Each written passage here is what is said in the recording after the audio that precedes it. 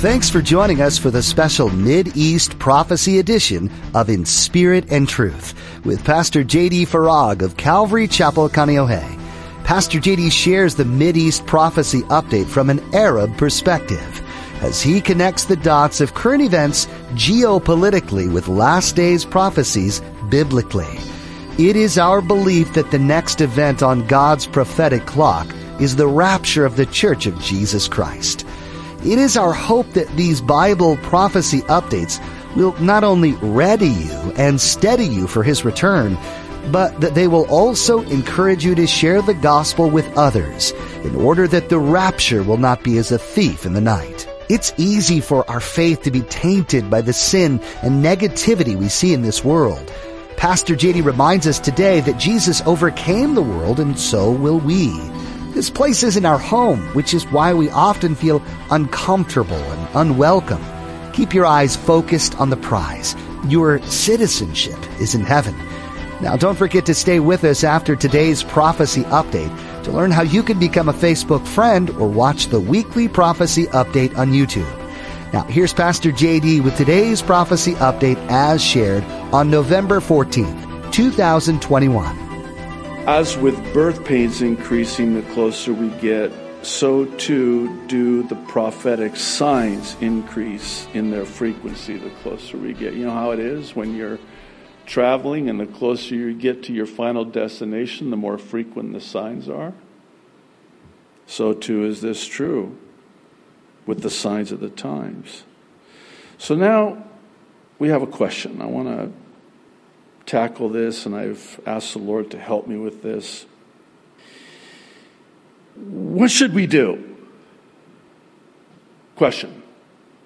What are we able to do in light of this, in spite of this even?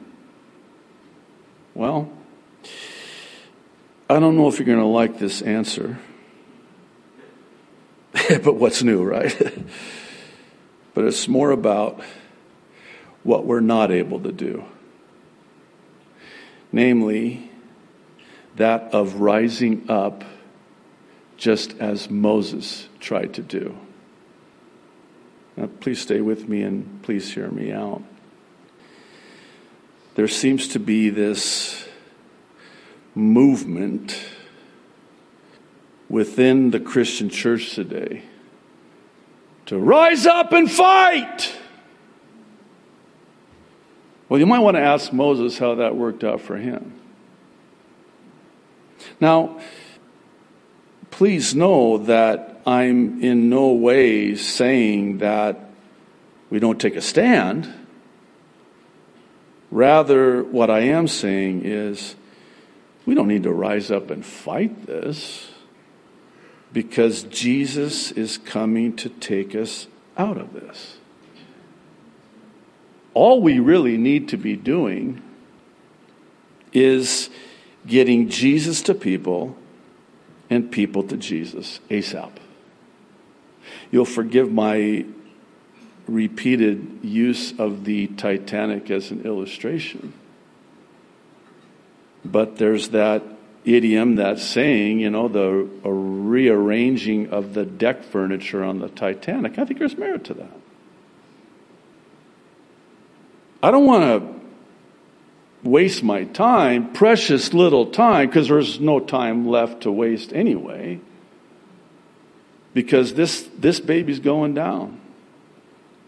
I want to get people off of this thing into the lifeboat of salvation before it's too late. And Jesus is that salvation. Hey, look, we talked about this last week. This world is dying. This world is passing away. Let it go already. Let it go. Why are we trying to hang on to this dying world and the things of this world? The sooner we let go, the better. Well, let me invite you to join me now in John's Gospel, the 18th chapter. It gets worse. I just want to let you know that if you don't already. So this is the account, according to the Gospel of John, where Jesus is now standing trial before Pilate, about to be crucified. And we're told, verse 33, John 18, then Pilate entered the praetorium again, called Jesus, and said to him, "Are you the king of the Jews?" Jesus answered him. He's not going to answer the question, at least not yet anyway. This is his answer, though. "Are you speaking for yourself about this, or did others tell you this concerning me?" Pilate answered, "Am I a Jew? Your own nation and the chief priests have delivered you to me. What have you done?" Jesus answered, verse 36. And I want you to pay particular attention to the use of the word kingdom 3 times. He says, "My kingdom is not of this world. If my kingdom were of this world, my servants would fight so that I should not be delivered to the Jews. But now, my kingdom is not from here." Pilate, therefore, verse 37, said to him, that's not what I asked you. I asked you, "Are you a king? Are you a king then?" Jesus answered, "You say rightly that I am a king. For this cause I was born, and for this cause I have come into the world, that I should bear witness to the truth." And then he says this, "Everyone who is of the truth hears my voice." In other words, Pilate, I am a king, but my kingdom, because how are you going to be a king if you don't have a kingdom? And I think that's what Pilate's asking as a king himself, really. And the response that Jesus gives, I think, is what the Spirit is saying to the church today. The kingdom is not here. The kingdom that we fight for is the kingdom of heaven. That's the good fight. And this is why I point this out. We're all prone, and I'm just like anyone else when it comes to this. I have to confess, I would be disingenuous at best and dishonest at worst if I didn't. I mean, hey, sometimes I want a good fight. Let's do this, you know. Fight, fight, fight. The problem is that it needs to be the right fight. The implication is that there's the wrong fight. What's the wrong fight? Well, if you're fighting for the wrong kingdom, that's the wrong fight. If you're fighting the right fight, that's for the right kingdom, the kingdom of God. I think we do err greatly when we give ourselves over to the wrong fight for the wrong kingdom. And in so doing, you know what I would liken it to? And you'll forgive this comparison, but it's like trying to keep this dying world on life support. Why am I fighting to keep this thing alive? It's dying. This world is passing away. Enter the aforementioned difficulty and affliction, which has this much needed effect of refining us, purifying us, readying us. On Thursday nights, we're in a verse-by-verse study through this amazing book of Isaiah. Last week, we were in chapter 48. And what's interesting about this chapter is it's a prophecy concerning God delivering his people out of captivity in Babylon.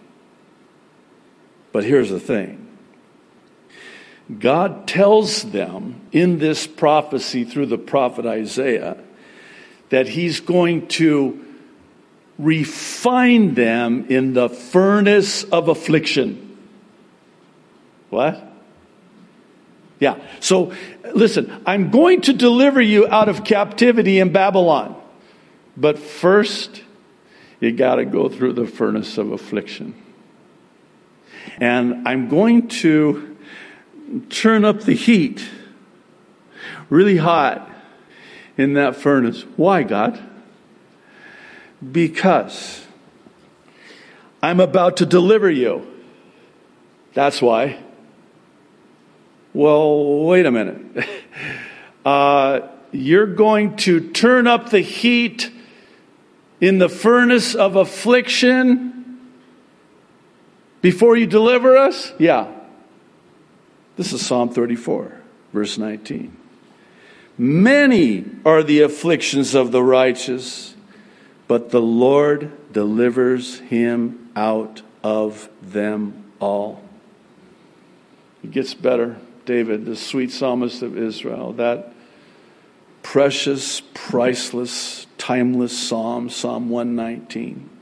He says it 2 times, the first time in verse 67. Listen to this. Before I was afflicted, I went astray. Oh, someone's reading my mail right there. But now I keep your word. And then he goes on in verse 71 and says this. It is good for me that I have been afflicted, that I may learn your statutes. It's a good thing. No, you want that furnace of affliction. You want the affliction that comes, because when the affliction comes, that means your deliverance is coming. I'm sure you've heard it said, God comforts the afflicted. Oh, I love to hear that. Especially when I need comfort, when I'm afflicted. God comforts the afflicted. But have you ever heard this? He also afflicts the comfortable. I'll give you a moment. What do you mean? Well, sometimes we get just a little bit too comfortable in this world, not our home. And God wants to deliver us out of this world, not our home. But we're too settled. We're too comfortable. So God says, man, I'm going to have to, I'll speak for myself if you want. That's fine. Because I know none of you, you're more spiritual than me. This doesn't happen to you. But God has to turn up the furnace in JD's life. That furnace of affliction. So like David, I can say it is good that I was afflicted. Because had I not been afflicted, had I not been cast into that furnace of affliction, I wouldn't even be looking for deliverance. And I really think that's the point. To me, and we talked about this on Thursday night, I truly believe that what God is doing in the world today is he's allowing the affliction of his people prior to delivering his people so that his people want to go. You know, it's interesting. When God delivers his people out of captivity in Babylon, there were some who didn't go.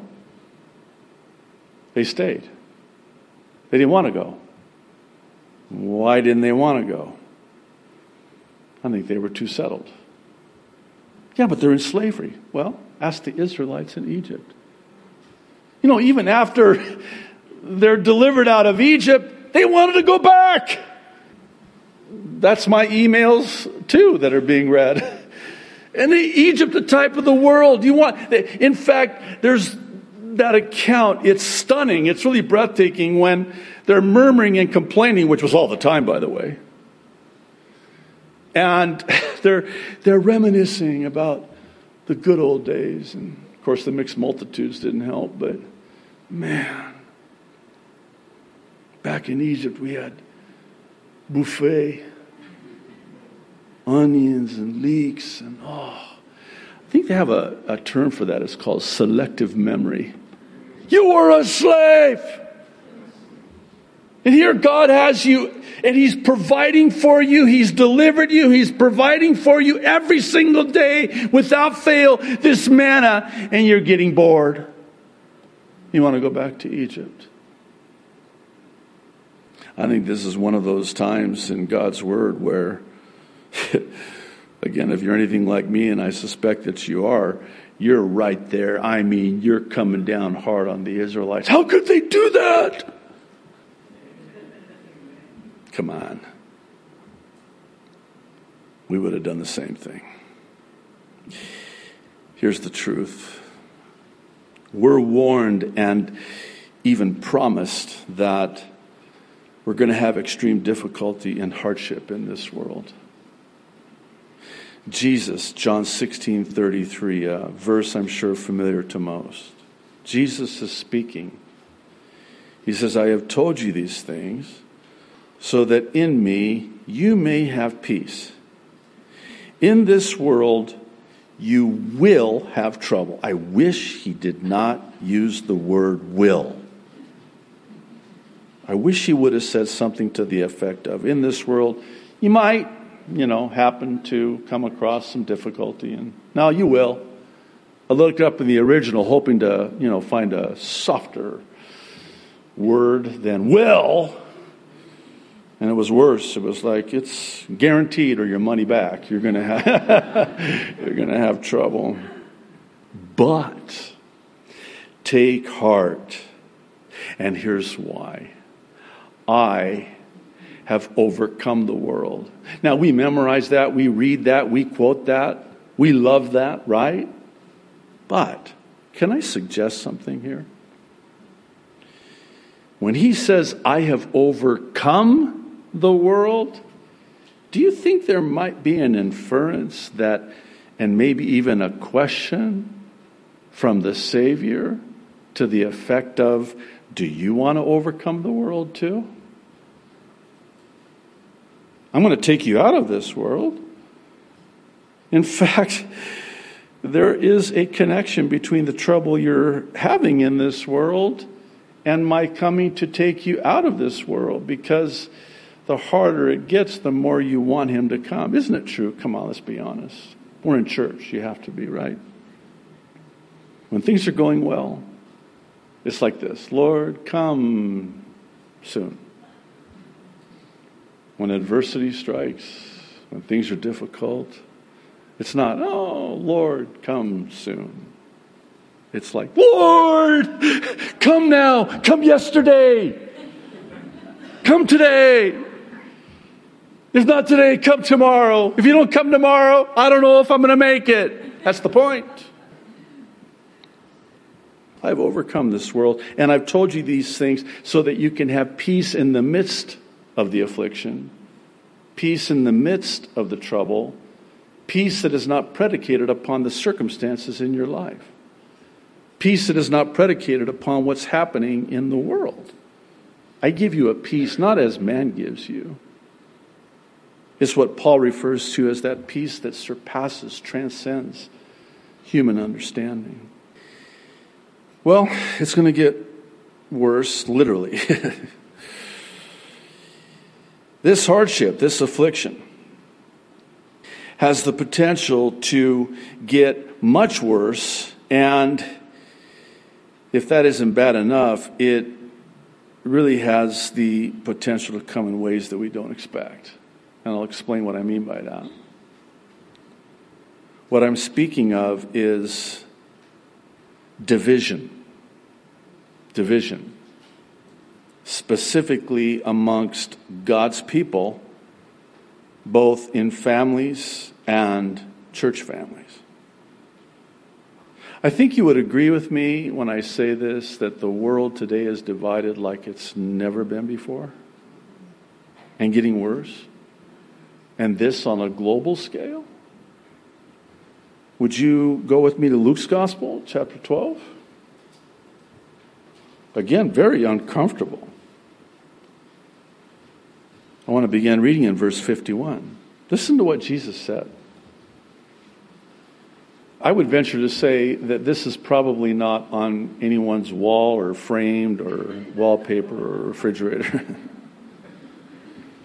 Do you suppose that I came to give peace on earth?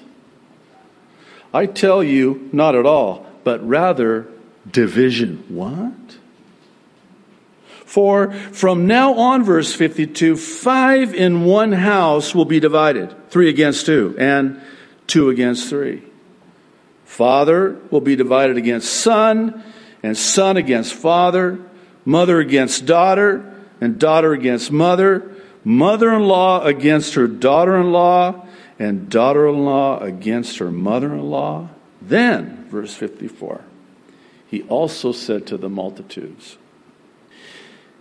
whenever you see a cloud rising out of the west, immediately you say, a shower is coming, and so it is. And when you see the south wind blow, you say, there will be hot weather, and there is. Hypocrites! You can discern the face of the sky and of the earth, but how is it you do not discern this time? Did you catch that?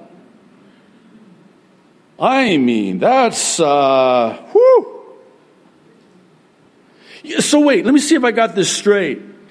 What Jesus is saying here is that there's discernment required concerning the signs of the times, and one of the signs of the times is going to be just what he said. You got a family of 5? I have a family of 5. By the way, did you know this? A family of 5 has 25 relationships. No wonder, that explains a lot too, right? You have a family of 5 has 25 relationships in that family. So you got a family of 5, 3 against 2. Families will be divided against each other. Father against son, son against father. How is it, Jesus would ask, how is it that you're able to discern the weather when you see over the horizon, but you can't see this? This is a sign of what's coming. Better said, who's coming? Jesus is coming. So, let me begin by saying that what is now happening in the world today is an indication of just how late the hour is on God's prophetic clock. What we're witnessing today as it relates to jabbed or not jabbed is a textbook case of divide and conquer. For those who are interested, we devoted the update back on February 14th, but in it we went in depth into why it is and how it is that prophetically division and confusion would be one of the prophetic signs of the time of the end, as we just read in Luke's gospel. The end of the world is going to happen, and it might be closer than we think. There's much happening in the world around us that ties into the predictions made in the Bible.